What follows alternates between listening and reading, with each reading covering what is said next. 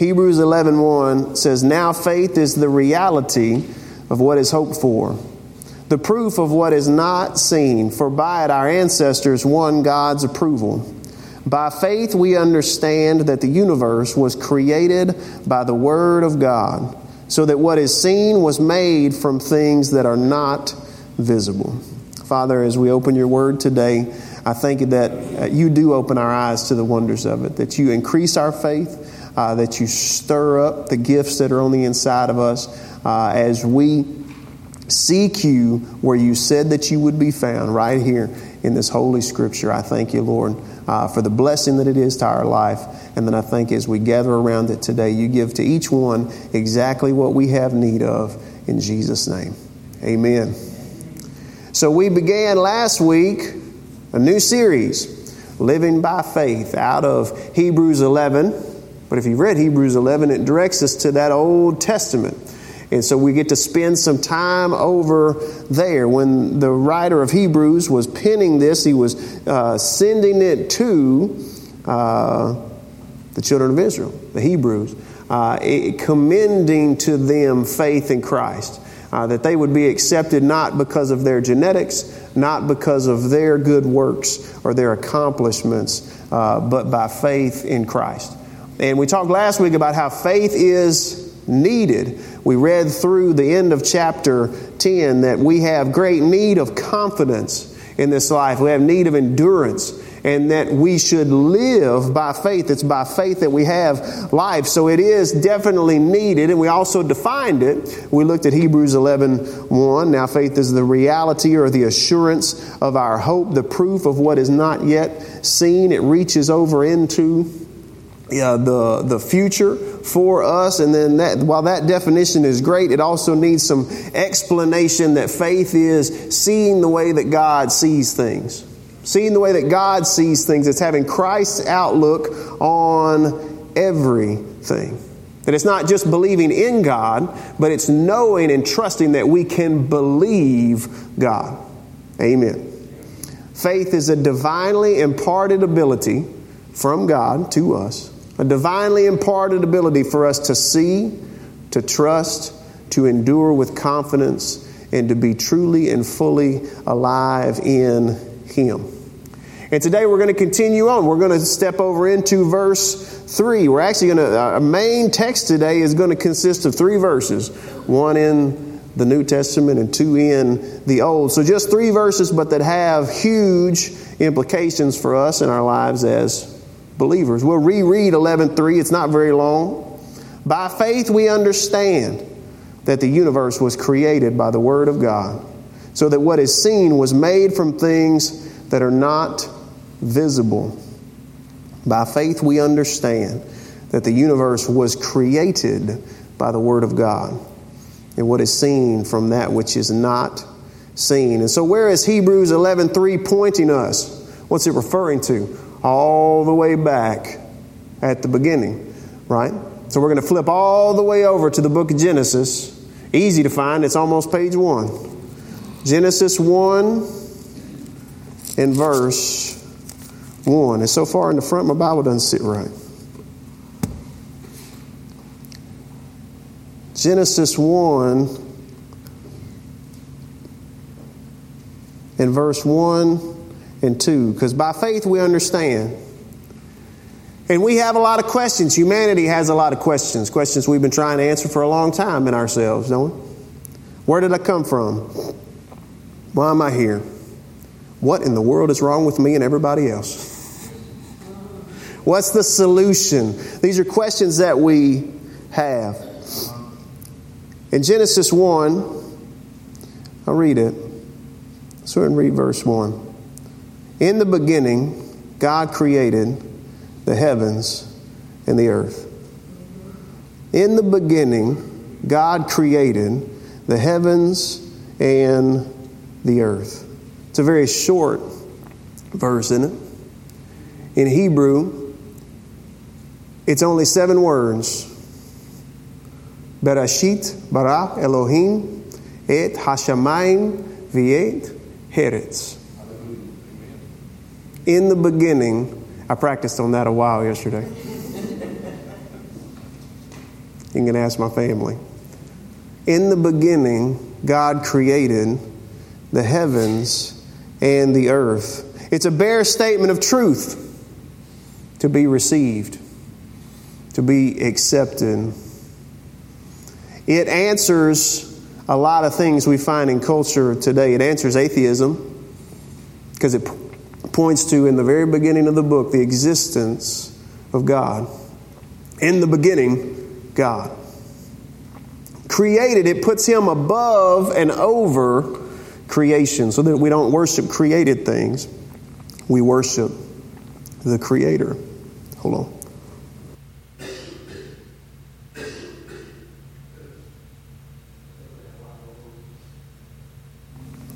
It tells us that He exists before what we think of as the beginning.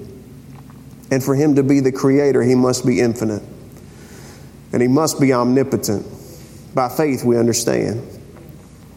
7 words in the Hebrew show us that God is the originator and the initiator of all creation. And then it goes on and says, now the earth was formless and empty, and darkness covered the surface of the watery depths. And the Spirit of God was hovering over the surface of the waters, or the Ruach, the breath of God hovering over the surface of the waters. There's so much said in those 2 short verses, those 2 sentences. It's the beginning of our creation story. And your creation story matters. It matters a lot. Your creation story, I saw this quote, your creation story determines the direction of your culture. Amen? It determines the direction of your culture. Think on how much a difference it makes to understand the truth of Genesis. Just Genesis 1, verse 1 and 2. Not to mention the rest of the account. That there was, is, an eternally existent, all-powerful God who created order out of chaos. He created light out of darkness. And He created mankind, in His own image. And all of this was done in a good and ordered way with peace. Think about the difference that makes in your mindset and in your attitude, in your action and your thoughts, for that to be your beginning and to know that that is your beginning. When you compare it to the other stories of that time, for example, that of, say, Mesopotamia, almost all of them said that the cosmos, the universe, was created out of great violence and fighting. Usually divine violence between gods that were manipulative, that were given to sudden and unaccountable changes of mood and behavior. If you believe that the worlds were created out of violence, what kind of mindset or attitude is that going to create in you? Right? That this is how we do things. This is how things are created and done and made. Striving in violence. You compare that to the story of the day today, which is what you'd call naturalism.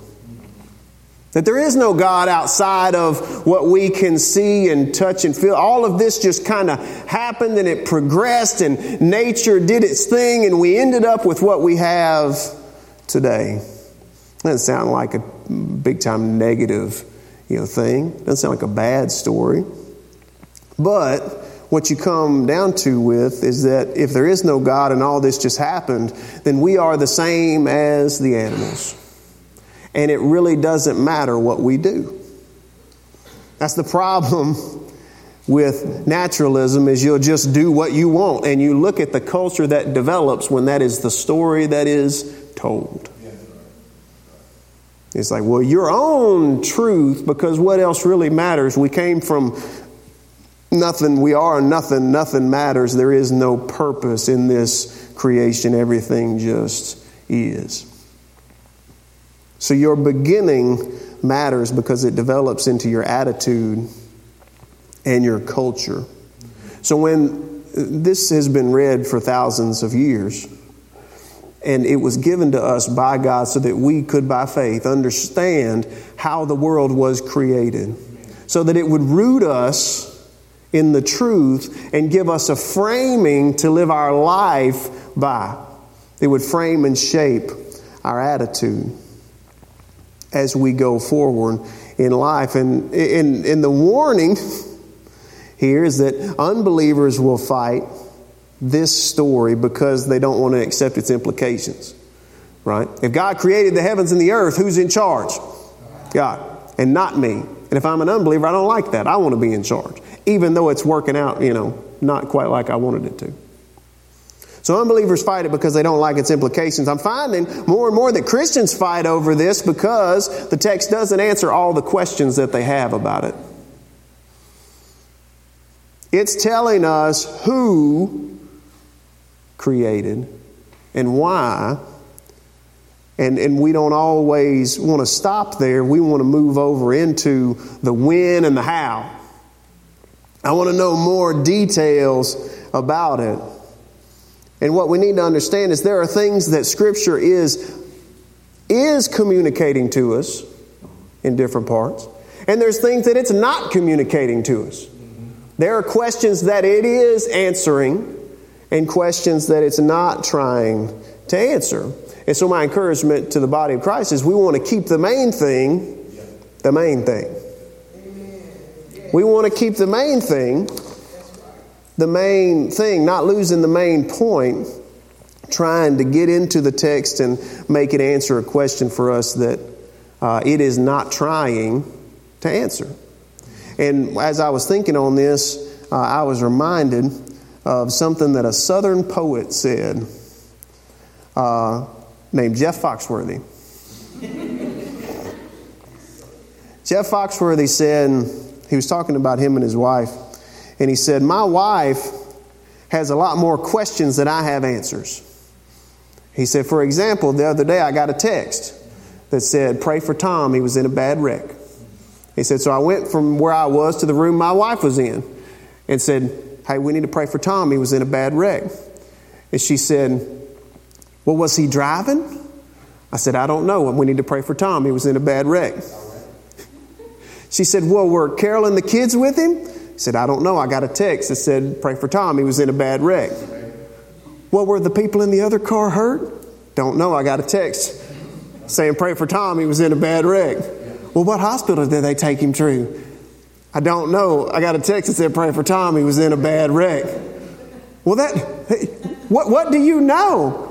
You don't seem to know anything." "I know we need to pray for Tom. I got a text, he was in a bad wreck." You pray for Tom, he was in a bad wreck. So we can do that with the text of Scripture, right? It is telling us something, and we're asking other questions, right? In the beginning, God created the heavens and the earth. Well, are we talking about 7 literal days? In the beginning, God created the heavens and the earth. Well, was there a gap between Genesis 1:1 and Genesis 1:2? In the beginning, God created the heavens and the earth. What about this? In the beginning, I got a text that says, in the beginning, God created the heavens and the earth. We want to make sure we got the main thing down. And again, we can study those other things. We can visit about them. We can theorize. We can talk about it. But at the end of the day, we definitely don't need to be fighting about it. And we certainly don't need to be disfellowshipping one another because we can't agree on something that's not even in there. That'd be like you saying, well, I can't eat supper with them. I cannot sit down to eat supper with them. Well, why not? Well, they put Splenda in their tea. They put Splenda in their tea. Yep, they do that, and I drink unsweet tea. I cannot eat supper with them. Well, do they make you put Splenda in your tea? Nope, they don't. But I'm not going to eat with them because they put Splenda in there. Those are the kind of things that will break fellowship over. And it's like we can agree about everything else we're eating. We can agree about where the table is and how it should be set up. And just one little differential thing there that's not mandatory, and we won't even be able to talk to each other. So we want to keep the main thing.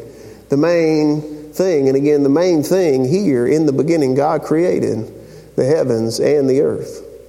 Now the earth was formless and empty, and darkness covered the surface of the watery depths. And the Spirit of God was hovering over the surface of the waters. And we have a listing here of the 7 days of creation. And in the 7 days of creation, remember, the earth was without form and void. It was formless and empty. And in the 7 days of creation, specifically the first 6, we see Him form, and then we see Him fill. We see Him form, and then we see Him fill.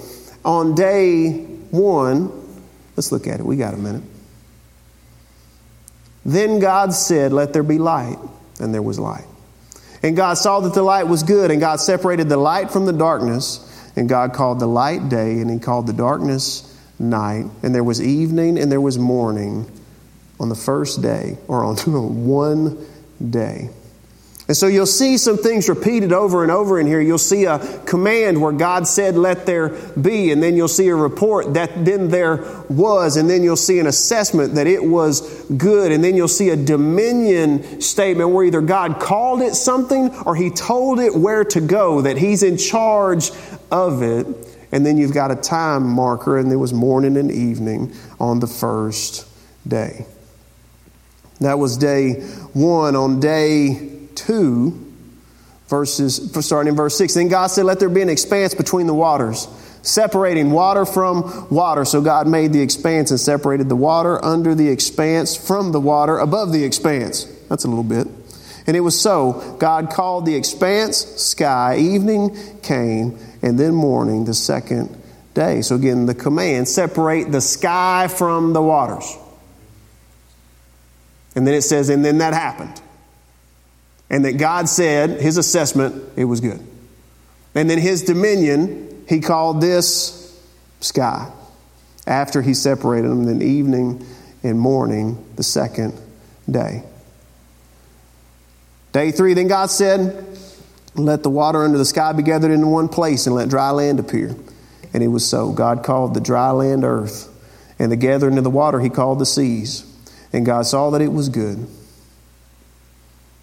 So you have Him forming the heavens, the sky, the water, and the land. The heavens, day 1. Right? The sky and the water, day 2. And the land on day 3. And what you'll see on day 4 is that He fills what He formed on day 1.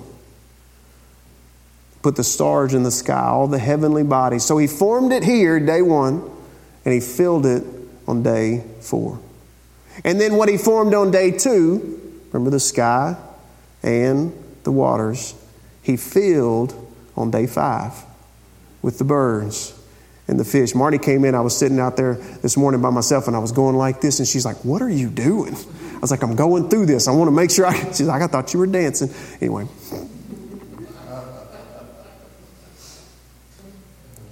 So 1 and 4 formed and filled. 2 and 5 formed and filled.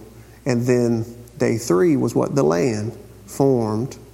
Day 6 filled with the creatures and with mankind. And I just love that He created order out of something that wasn't orderly. And He even did it in an orderly way. Right? 1, 4, 2, 5, 3, 6. What He formed on those days, He filled on the next ones. By faith we understand. And on day 7 we know that He rested from the work of creation. Let me read something real quick to you there. And I'm going to cover a whole lot. I mean, we're almost done. So I'm covering a whole lot and not a whole lot of time. By faith we understand. But look at chapter 2 and verse 1. So the heavens and the earth and everything in them were completed On the seventh day, God had completed his work that he had done, and he rested on the seventh day from all his work that he had done. God blessed the seventh day and declared it holy, for on it he rested from all of his creation. That seventh day was the only one that didn't have a time marker on it. All the other ones, it was like, and there was morning and there was evening that day. That was that day. This one doesn't have an end marker on it. The rest of God is to continue throughout all of time. There's no time marker there. Again, Hebrews 11:3, by faith we understand that the universe was created by the word of God, so that what is seen was made from that which is not seen. Our creation story determines our culture. It teaches us about him. The creation story that we find in Genesis foreshadows and mirrors our salvation story, our own personal experience. When we were in our sin, we were without form and we were empty. Without form and empty. Now, thankfully, our sin was not a surprise to the Creator. Remember, he's infinite. He's omnipotent. He's always been there. He is all powerful. He had provided already a sacrifice for the sin that hadn't even yet been committed. Look at 1 Peter. You can flip there if you want to. I'll read it to you if you can't. 1 Peter 1.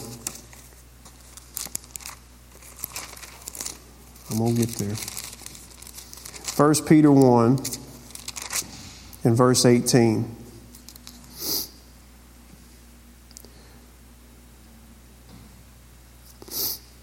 For you know that you were redeemed from your empty way of life. Oh, did you see that? You know that you were redeemed from your empty way of life, inherited from your fathers. You were redeemed not with perishable things like silver or gold, but with the precious blood of Christ, like that of an unblemished and spotless lamb. He was foreknown before the foundation of the world, but was revealed in these last times for you. Through him you believe in God, who raised him from the dead and gave him glory, so that your faith and hope are in God. Amen. Again, in our sin, he says it too. We were what? Empty. I would say without form, we were at least deformed. We weren't in the shape we should have been in. And we were empty. And he says, you were redeemed from your empty way of life that you inherited from your fathers by the Lamb that was foreknown from the foundation of the world. 1 John would say that we love because he first loved us. When we were without form and we were empty, he made a way for us to be what 2 Corinthians calls a new creation. If anyone be in Christ, he is a new creation. Old things have passed away, and behold, all things have been created new. We are, just like he did in creation, being formed and filled by the Creator, so that we no longer match that earlier description. It said the earth was without form and void. It was empty, formless and empty. And he formed it and then he filled it. And it was the same thing with us. And our sin, we were without form and we were empty. And through our faith in Christ, he graciously begins to form us and to fill us. The same one. The same Creator, the one from the beginning, loved us and gave himself for us. Bereshit bara Elohim et hashamayim v'et heretz. In the beginning, God created the heavens and the earth. It was without form and void, and darkness covered the watery depths. The Spirit of God was hovering over the face of the deep. And then God said, "Let there be light." Let there be light. We've been translated out of the kingdom of darkness into the kingdom of His dear Son. By faith, we understand that the universe was created by the Word of God, so that what we see was made from things that are unseen. Remember, Hebrews 11:1. I'm in James now somehow. I got there, I don't know. Hebrews 11:1. Faith is the reality of what we hope for and the proof of what we cannot see. It is the reality of our hope and the proof of what we can't see. And it's by faith that we understand that the universe was created by the Word of God. What can He create in our life if He has the will and the desire to do it? Yes. Amen? Amen. I thought that this would be, here we are at the first of the month of March, and we're talking about what He has done in our life, taking us from formless and void to formed, shaped, and filled. And there's so much in there. I won't overload you with it. But to form and filled, I knew that it would be a good day for us to receive communion together. Amen. I want us to do it a little bit different today. Normally we just pass it out. Everybody's at their seats. What I would like for us to do is for you to come up and take for yourself, and then you can stand up here and we'll receive together. Now, there's some questions. Who can come to the table? Anyone who believes on Christ Jesus.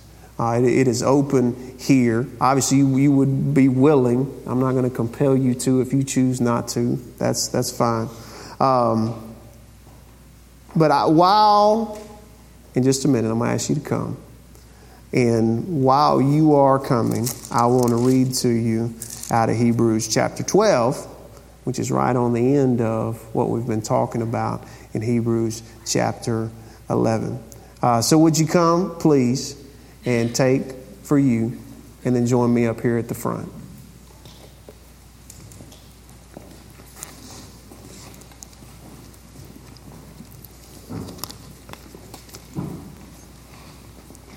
So you can fill in.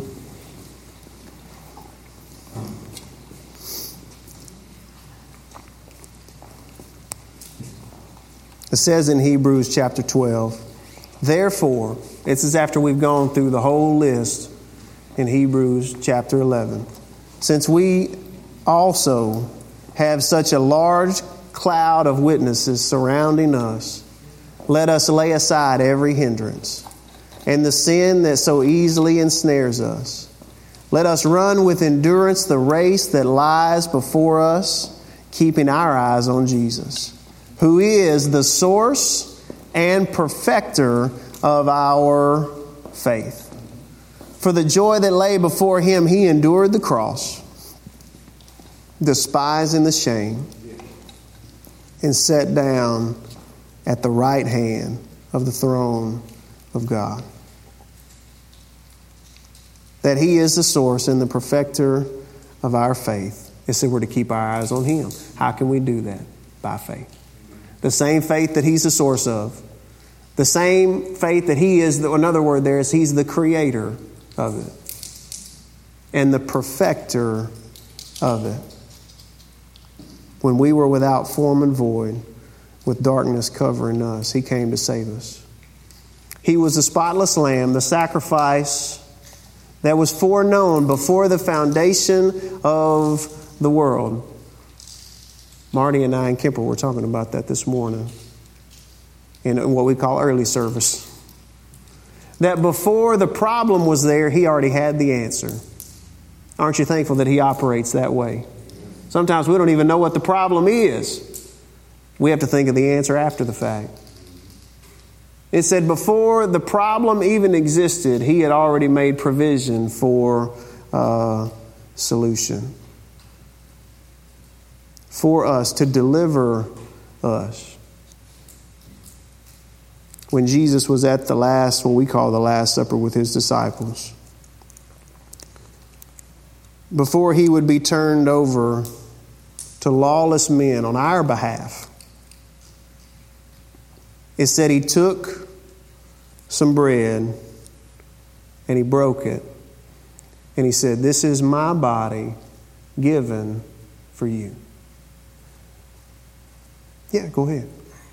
The sacrifice foreknown. And I know this is a little bit different. We don't have the lights down and we don't have the, the emotive music playing. I want you to be at the table and hear what he's saying. Because they didn't have that in Jerusalem either, in the upper room. But he took some bread just off the table and he broke it. And he started to pass it out. And he said, "This is my body that is given for you." He knew that we needed a sacrifice. He knew that we didn't have one that was fitting. And he gave us one that was received by faith according to his grace, because we didn't deserve it, that we could be with him for forever. So we're going to take this in just a minute, but I want you to close your eyes. And between you and him, in just a few moments, is there anything between you and him that you need to move out of the way? Is there anything between you and him that you need to lay down? Is there anything in your hands, according to Hebrews 12, that you need to set down so that you can pick up the bread that he's handing to you? Father, if we've sinned against you, forgive us of our sins. We know that you're faithful and just to forgive us and to cleanse us of unrighteousness. Not because we've paid the price, but because Christ paid it for us. By faith we see. By faith we understand. And it's in faith that we repent, that we change our mind and set our mind on better things in you. Thank you that when you took and handed them that bread, we find a similar handing to us today. This is your body that was given for us. And we receive with them together in the name of Jesus. Amen. Let's partake of the bread.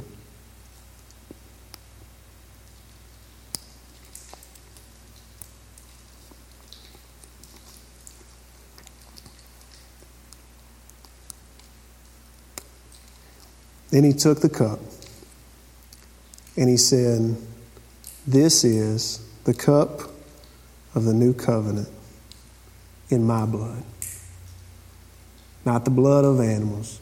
He said, "This is the cup of the new covenant in my blood."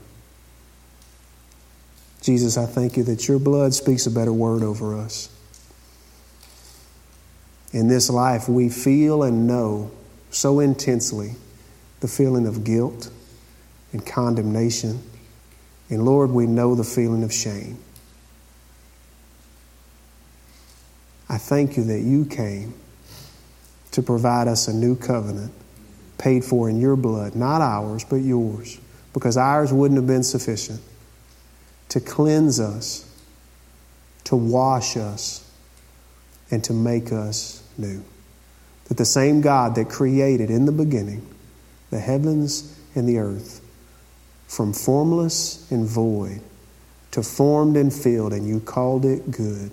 I thank you that you do the same thing to us.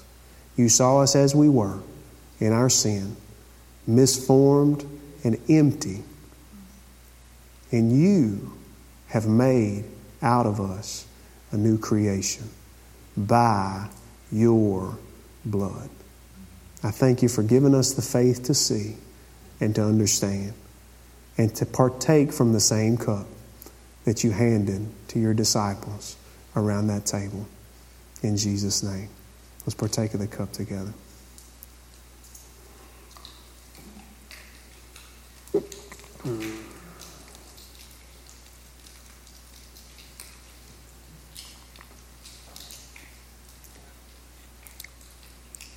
Andrew's going to get ready to come, and we'll just sing right up here. How about that? But let me pray over us. Father, we thank you. Thank you for inviting us to your table to commune with you. You always meet us here, just like you said that you would. I thank you that communion is truth that we can touch and a handle that we can hold to remember, and Scripture says to declare your dying for us until your return, because it's exactly what we needed and it's the only thing that could save us.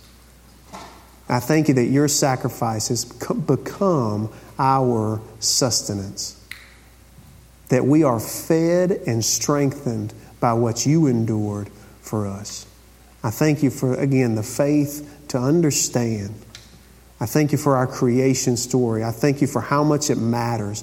I thank you for what it informs us about our attitude and our actions, that you use it to develop in our own lives a culture of life and honor and reverence for you. And I thank you that you have made us in Christ a new creature, that old things have passed away, and behold, all things are created new. That you said it, it happened. You made your assessment that it was good. You showed your dominion. And I thank you it's the same thing in our life. But you don't mark an end to it, just like you didn't mark an end to that seventh day. I thank you that our salvation in you continues on for all of eternity. And God, as we get ready to go today, I thank you that you have knit us together in unity of the faith, and that we walk together in agreement of that unity. And I thank you that as we go into this week, we do so with you in mind, that you bring these things to our remembrance, and that you strengthen us by your Holy Spirit as only you can. And you empower us to be an encourager of others. And we love you and thank you. In Jesus' name, amen.